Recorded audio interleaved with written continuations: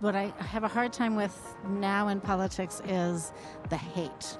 I'm human. I have a hard time loving someone who is espousing hate. And I know if I don't, I'm just going to amplify the hate, but it's really hard. There are some beliefs that just cannot be shaken, but for the most part, if, just conversations, just understanding, we can all just come together.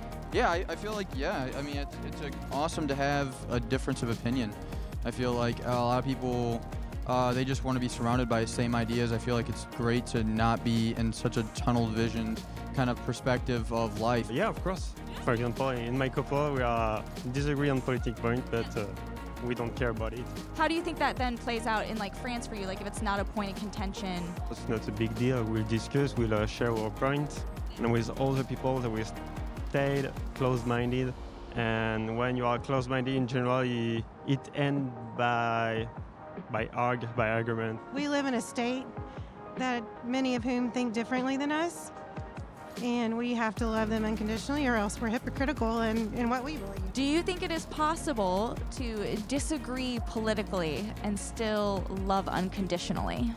Oh, well, automatically out the jump for me, no, because if you disagree on someone's right to exist or someone's right to have access to what you have access to, I just can't have you in my life. I personally do have family members that view different things politically, but you kind of have to coexist with them because there's a family connection. So it's a tough question for sure.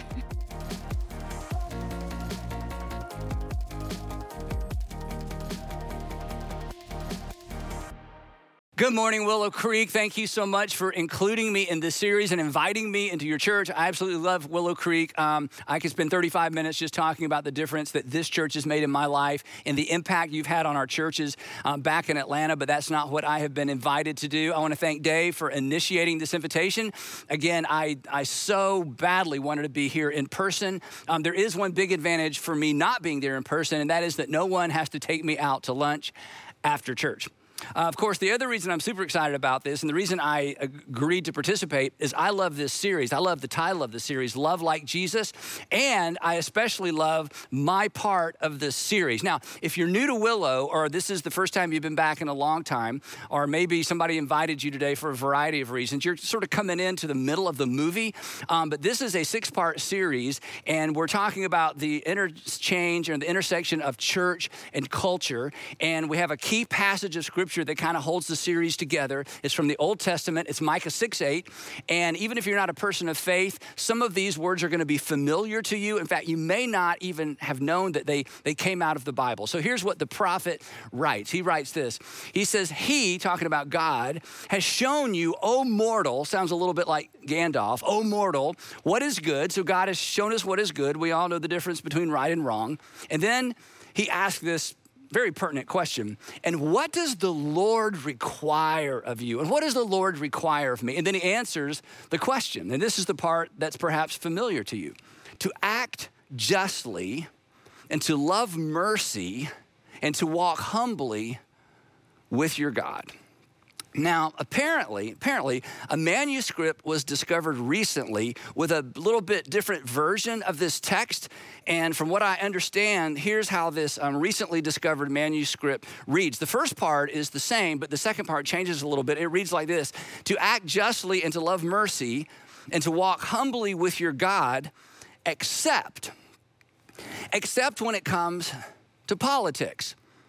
Then you can act and react just like everybody else. Now, I've not actually seen a copy of this, but clearly it exists somewhere. Now, in the spring of 2021, coming out of COVID again and emerging from that contentious political cycle that we came out of, I was so disappointed in and honestly embarrassed by the behavior and language of some high-profile pastors, preachers, broadcasters, and podcasters, nonprofit leaders, as well as some Christians who politicized their churches and politicized their ministries. And by politicize, I mean they lined up with the Republican Party or or they lined up with the Democratic Party, and they politicized their churches and their ministries. You saw this, you experienced this, name calling and demonizing the other party, people by name. It was like it was a new spiritual discipline. It's like it became a virtue. And granted, political polarization has been a part of our country forever. It's certainly been a political reality for decades. But this time, it was different, wasn't it? It felt different. This time, the messy but oftentimes productive the middle ground, the middle posture, all but disappeared. And we all felt pressured to move either further right or further left or be left behind. And one thing Christians don't want to be is left behind. Churches and church leaders took their cues, it seemed, from culture. Honestly, the way I summarize this for our local churches, it's as if people forgot what it means to be Christians. It's as if Christians forgot what it means to be Christians. It's as if pastors forgot what it meant to be Christian. And then the pastors like Dave and like me who refused to take a side, refused to take a political stand, we were criticized for refusing to take a stand. But the truth is, we were taking a stand. We were taking a stand against politicizing the ecclesia of Jesus, the movement of Jesus, the church. We were standing for the posture and the tone and the approach prescribed to us by our King. Now, here's the thing, and I tell folks in our church this all the time. You get to decide whether or not you want to follow Jesus. But once you decide to follow Jesus, you do not get to decide, and I do not get to decide what it looks like, acts like, and most importantly, we don't get to decide what it reacts like, because Jesus prescribed that to us. The other problem with politicizing the local church is essentially those of us who were against it, we were taking a stand against alienating half the people in our community and half the people in the nation. Because once a church sides with a political party, you've essentially sent a message to the other half of the community, which is basically you are not welcome here. Now, as you know, this is particularly challenging for churches like Willow and like our churches because we're not single-site churches. You have campuses all over the city.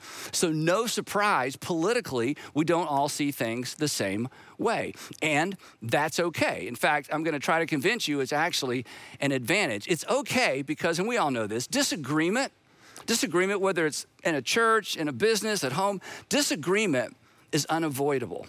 But, and here's where the tension is. Here's the tension we live in, worship with, and actually serve in as a group of local churches. The tension is this. Division is a choice. Disagreement, unavoidable. Division is always a choice. And here's why this is a big deal.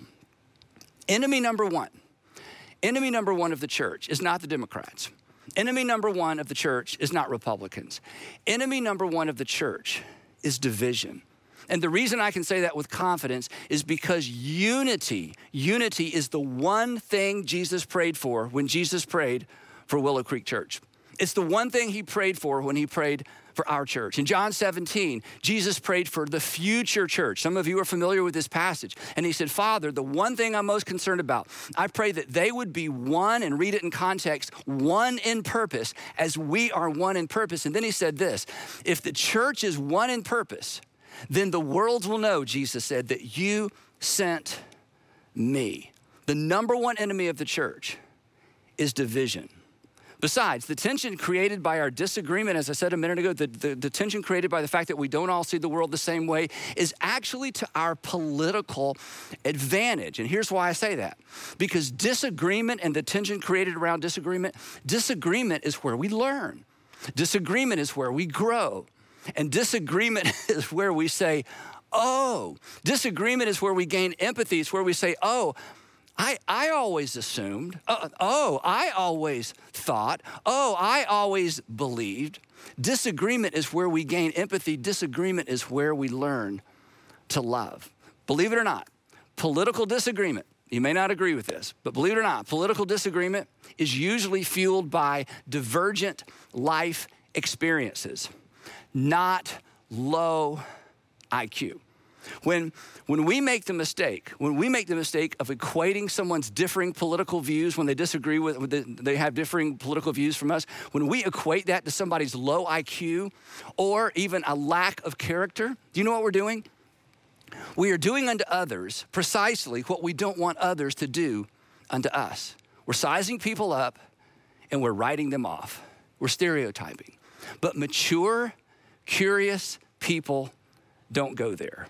And Jesus followers don't go there either, because Jesus didn't go there. In fact, we have a mandate that prohibits us from going there. Jesus' new command. On the night the night he would be arrested, as you know, he gathered with his disciples, his apostles, for Passover. And during that Passover meal, he said, gentlemen, I'm going to give you a new command. And they thought, we don't need any new commands. We have a difficult time keeping the ones we already have. And they would discover later that Jesus wasn't giving them an additional command. He was giving them a new command that would supersede and replace all the other commands. And this new covenant command were to be the marching orders. And his marching orders would prohibit them and prohibit us from sizing each other up and writing each other off. He said, I'm giving you a new command, and here's what it is. You are to love one another. You are to love one another even if you don't agree with one another. And if you want to know what Jesus' brand of love looks like, acts like, and reacts like, you simply follow Jesus through the Gospels. And it's not soft, and it's not passive. In fact, the next day after he gave them this new command, the next day he put on a demonstration of love that would take his breath away, and it would take your sin away, and it would take my sin away. He disagreed, think about this, in Jesus' lifetime, he disagreed with every single person he encountered about most things, but he leaned in, and he loved, and he invited us to follow him, which means apparently it is possible to disagree politically and yet love one another unconditionally. But it's not just a possibility. Jesus didn't leave this in the realm of potential impossibility. We are, as Jesus followers, we are required to love one another, even when we disagree. In fact, it's the law of Christ. This is what Paul would refer later to later as the law of Christ, the single law of Christ. To love one another, Jesus says, love one another. As I have loved you, so you must love one another. And the interesting thing is, remember, when Jesus said this, he's sitting in a room with his apostles. He hasn't been arrested yet. He's not been crucified yet. And yet he says, even from that vantage point, I want you to love each other the way that I loved you. And think about it. He could have gone around the room. Matthew, you remember when we met?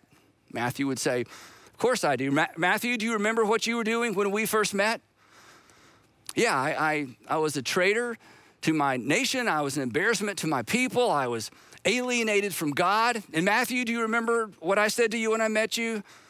Yes, Rabbi, you invited me to follow you. And generally speaking, people didn't want me to be following them. And then Jesus would have said, Matthew, I want you to extend that same grace and mercy and love to every single person you meet for the rest of your life. And he could have had a conversation with every single person around that room, and he could have a similar conversation with me. And he could have a similar conversation with you. He could single all of us out and say, I want you to love the people around you the way that I have loved you. You see, the difficult truth for us as we think about the political division and the ramifications of being around people or asked to love people who disagree with us politically or in any arena of life is this, that God loves us. God loves us in spite of our misinformed, experience-based, ever-evolving views. And he expects me to do the same for you. And he expects you to do the same. In fact, he's called you, requires you to do the same for me, but not because it's the nice thing to do. It is the mission of the church. It is mission critical. You remember, I'm sure most of you remember how this passage ends up. He says, love one another as I've loved you, so you must love one another. By this being this unique brand of Jesus love, this love regardless, by this, you remember this part, everyone will know. This is the brand. This is the litmus test. This is how people know. By this, everyone will know that you are my disciples if you love one another. And this is why disagreement, even political disagreement, is to our advantage as a group of local churches. Think about it. The more we disagree, the more notable, noticeable, and noteworthy our love and lives become. The fact that just like us, the fact that you are geographically dispersed, the fact that you are politically diverse, means that you have a unique opportunity compared to a single site, single community church. In fact, the more politically diverse we are, the harder it will be for us to love one another. And thus, and this is Jesus' point, the brighter our light collectively will shine. I mean, come on. Getting along with people who are just like you, that is not amazing. Nobody ever gets credit for that. I mean, Sheila is so amazing. She loves all of her friends. It's amazing, right? You don't get credit. I don't get credit for loving people who are like me. In fact, Jesus in the Sermon on the Mount said, hey, you are to welcome people who are unlike you. That's how you look like me. But getting along with people who are just like you isn't amazing. It's expected.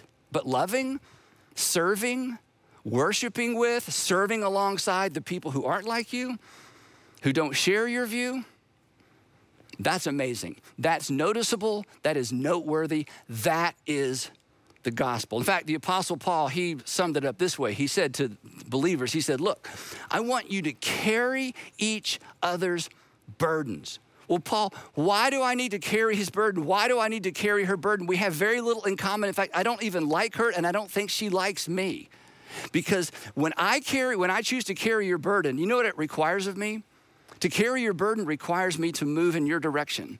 And if you choose to carry my burden, you have to move in mine. And when that happens, you'll have a better understanding of why I stand where I do. And I'll have a better understanding of why you stand where you do. But more importantly, here's how Paul wraps this up. More importantly, this, he says, in this way you will fulfill, and here it is again, the law of Christ. The law of Christ is to love as he loved. When you choose to carry someone's burden regardless of your differences, you are fulfilling the law of Christ. When we choose to carry someone's burdens, what divides us, this is so powerful. What happens? You've experienced this. It diminishes. But what unites us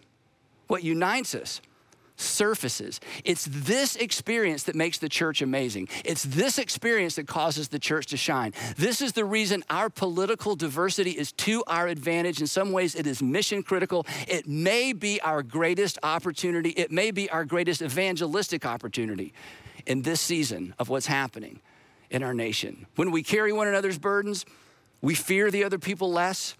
We understand more. Sometimes we change. I mean, think about it. This is how the church began. I mean, this is how the world changed. In fact, a lot of you know enough church history to know this. If the people who came before us in the first century were able to find common ground at the cross, we have no excuse.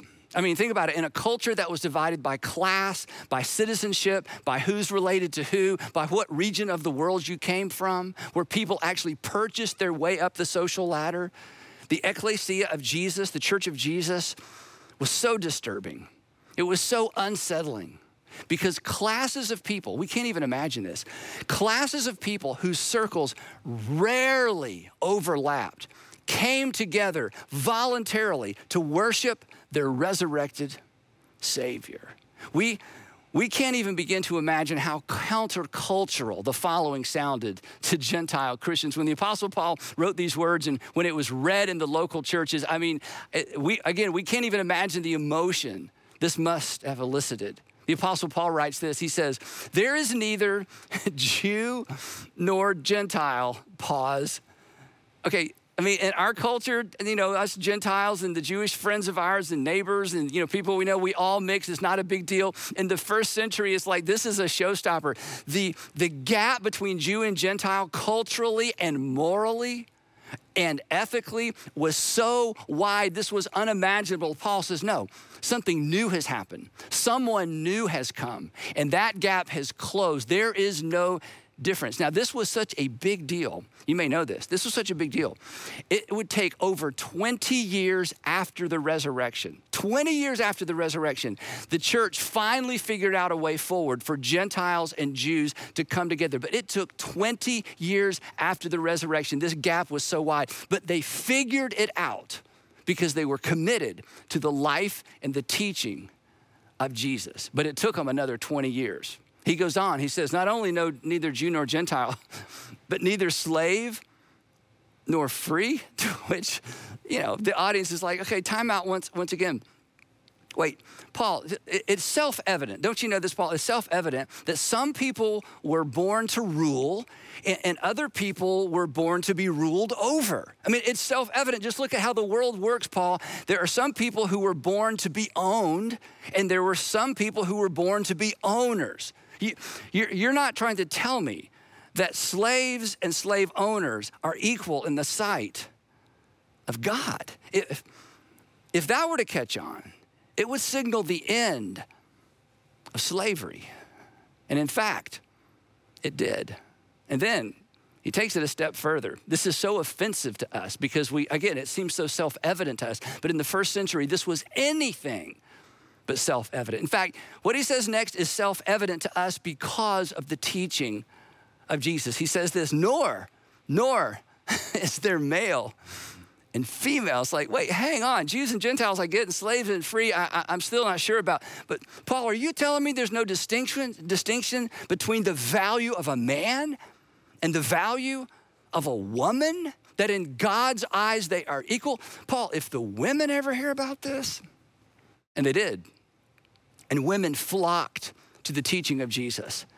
Women were drawn to the church. In fact, in my churches, I say this all the time. So I'm the guest speaker, so take this, as you will. But I say in our churches all the time, ladies, regardless of your religious affiliation, regardless of whether or not you're a person of faith, every woman should have an I love Jesus bumper sticker on whatever she drives or however she travels because of what Jesus did for the dignity of women. He sowed seeds. It took too long for them to finally bear fruit, but he sowed the seeds that raised the value and the dignity of women all over the world. And what is self-evident to us about the equality between men and women was not self-evident in the first, second, or third or century or the centuries to follow, but it was the teaching of Jesus and the principle of mutual submission introduced by the Apostle Paul that finally brought us to the place that we are today. But when Paul first wrote this and it was read in the church, they thought, if the women hear about this, imagine what's going to happen. He wraps it up with this. He says, For you are all, slaves and free, Jews and Gentiles, men and women, you are all one. That was the answer to Jesus' prayer. In John 17, you are all one in Christ Jesus. There is no distinction in the kingdom of God. There's equal dignity, equal worth, equal value. This was so disruptive. If this caught on, the fabric of the entire empire would unravel. And indeed, it caught on, as Jesus predicted it would. And indeed, the empire unraveled. The culturally disruptive unity of the first century church shocked the world. But the message of the church and their unity ultimately changed it. So here's the invitation for those of us who claim to be Jesus followers. Let's be amazing. Let's just do what the early church did. Slave and free, male and female, Democrat and Republican. Let's just decide, regardless of our political views, regardless of how strongly we hold some of those views, and I understand this, okay? I'm not naive. There are things that you can't imagine a Christian voting for that you know some Christians and they vote for that. You can't imagine how a Christian could vote for him or vote for her, but you run into Christians who vote for him or vote for her. Granted, the division is wide. And you're a reasonable person and you have reasoned your way into your political view. But I say let's do what the church did anyway. Slave and free, male and female, Jew and Gentile, Democrat and Republican. Let's be Christian. Let's be partisans of a king who came to establish an upside down, others first, back of the line kingdom. a way of life, not just a way of belief, a way of life fueled and informed by a single, forever relevant command, a command that has the potential to change everything in spite of how things change. To love as he loved us. This simple idea, this simple command is the bridge between our differences. This single command is the bridge between our disagreements. This is important. This is the bridge between our disagreement over solutions. Agreement over solutions is not what binds us together. In fact, solutions to problems in our country and solutions to problems in our community will always be a source of contention, always, and that's okay. Because Jesus did not command us to agree with one another. He commanded us to love one another, which means, as hard as it is to believe, we can disagree politically and we can love unconditionally. In fact, that tone, that approach, that posture will make our nation, will make our community a better and safer and more prosperous nation and a more prosperous community. But that's not why we do it. The reason we do it is because we are not Republicans. We are not Democrats. We are partisans of a king. We have pledged our allegiance to a better king who came to make this world a better place. For God so loved the world that he moved in our direction. So here's the application. The next time that you find yourself serving alongside of, the next time you find yourself in a small group with someone who holds a different view, a different political view, and they're kind of doing their thing and you're kind of getting all churned up on the inside, or you've expressed your view and you can see the look of disappointment on their face, everybody just needs to stop and say this: you know what? I love my church. I love my church. Here we are doing what the first century did. We do not agree. We do not agree on solutions. We don't even agree on approaches. And because of that, look how bright our light will shine, because we will, in fact, love one another, and we will not allow our differences over solutions to divide us, because enemy number one of the local church is disunity. So it's pretty simple. Let's just be quick to listen, slow to speak. Let's not keep our distance. Let's be kind and yet willing to call out unkindness when we hear and see unkindness. Let's be honest and yet willing to call out dishonesty when it undermines somebody's dignity. Let's live and love and lead in such a way that we, the ecclesia of Jesus, regains the moral high ground in our nation, and maybe eventually the church once again becomes the conscience of the nation. Let's do what's just and not what we can justify. Let's do what's responsible and not what's permissible. And let's do what's moral and not simply what's modeled for us. And let's not settle for being law-abiding citizens or even patriotic Americans. Let's be better than that. Let's be Jesus followers. Let's, in the words of the Apostle Paul, let's do everything without grumbling or arguing. And honestly, when I read that, I think, but Paul, that's the American way. We grumble and argue about everything. If we have to give up grumbling and arguing, what are we going to do, right? Paul says this: do everything without grumbling or arguing, so that we in our generation may become blameless and pure children of God without fault in a warped and crooked generation. How many times have you complained about our culture? How many times have you complained about what's going on in this generation? The Apostle Paul would say, yeah, us too. But the way forward is not to grumble and to argue and complain. And the way forward is not to allow yourself to be divided. He says the way forward is to live in such a way. Well, here's the result. He says this: if you'll do this, he says, then we, the church, will shine among them like stars in the sky. That's the win. That's the win for the church. That's the win for your church and our church. And honestly, that's the win for the nation.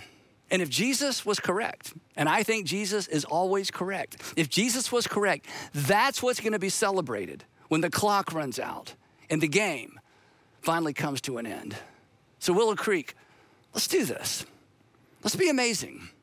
Let's be the church. Let's be Christian. Let's love like Jesus. I'd love to pray for us. Heavenly Father, easier said than done.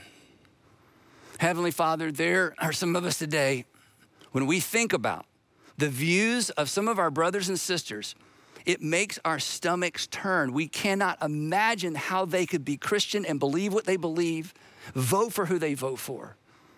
Father, would you give us the wisdom to see this the way you see it? Would you give us the ability to see beyond our political persuasions, and that we would find the common ground of the cross and there come together in the messy, messy, productive middle and come up with real world solutions for the people who are hurting, who haven't heard the gospel, who don't understand how the love of Jesus intersects with their daily lives. But give us eyes to see and give us ears to hear, and then give us the courage to step into that place and be amazing, to be the church, and to, in fact, love like you loved us.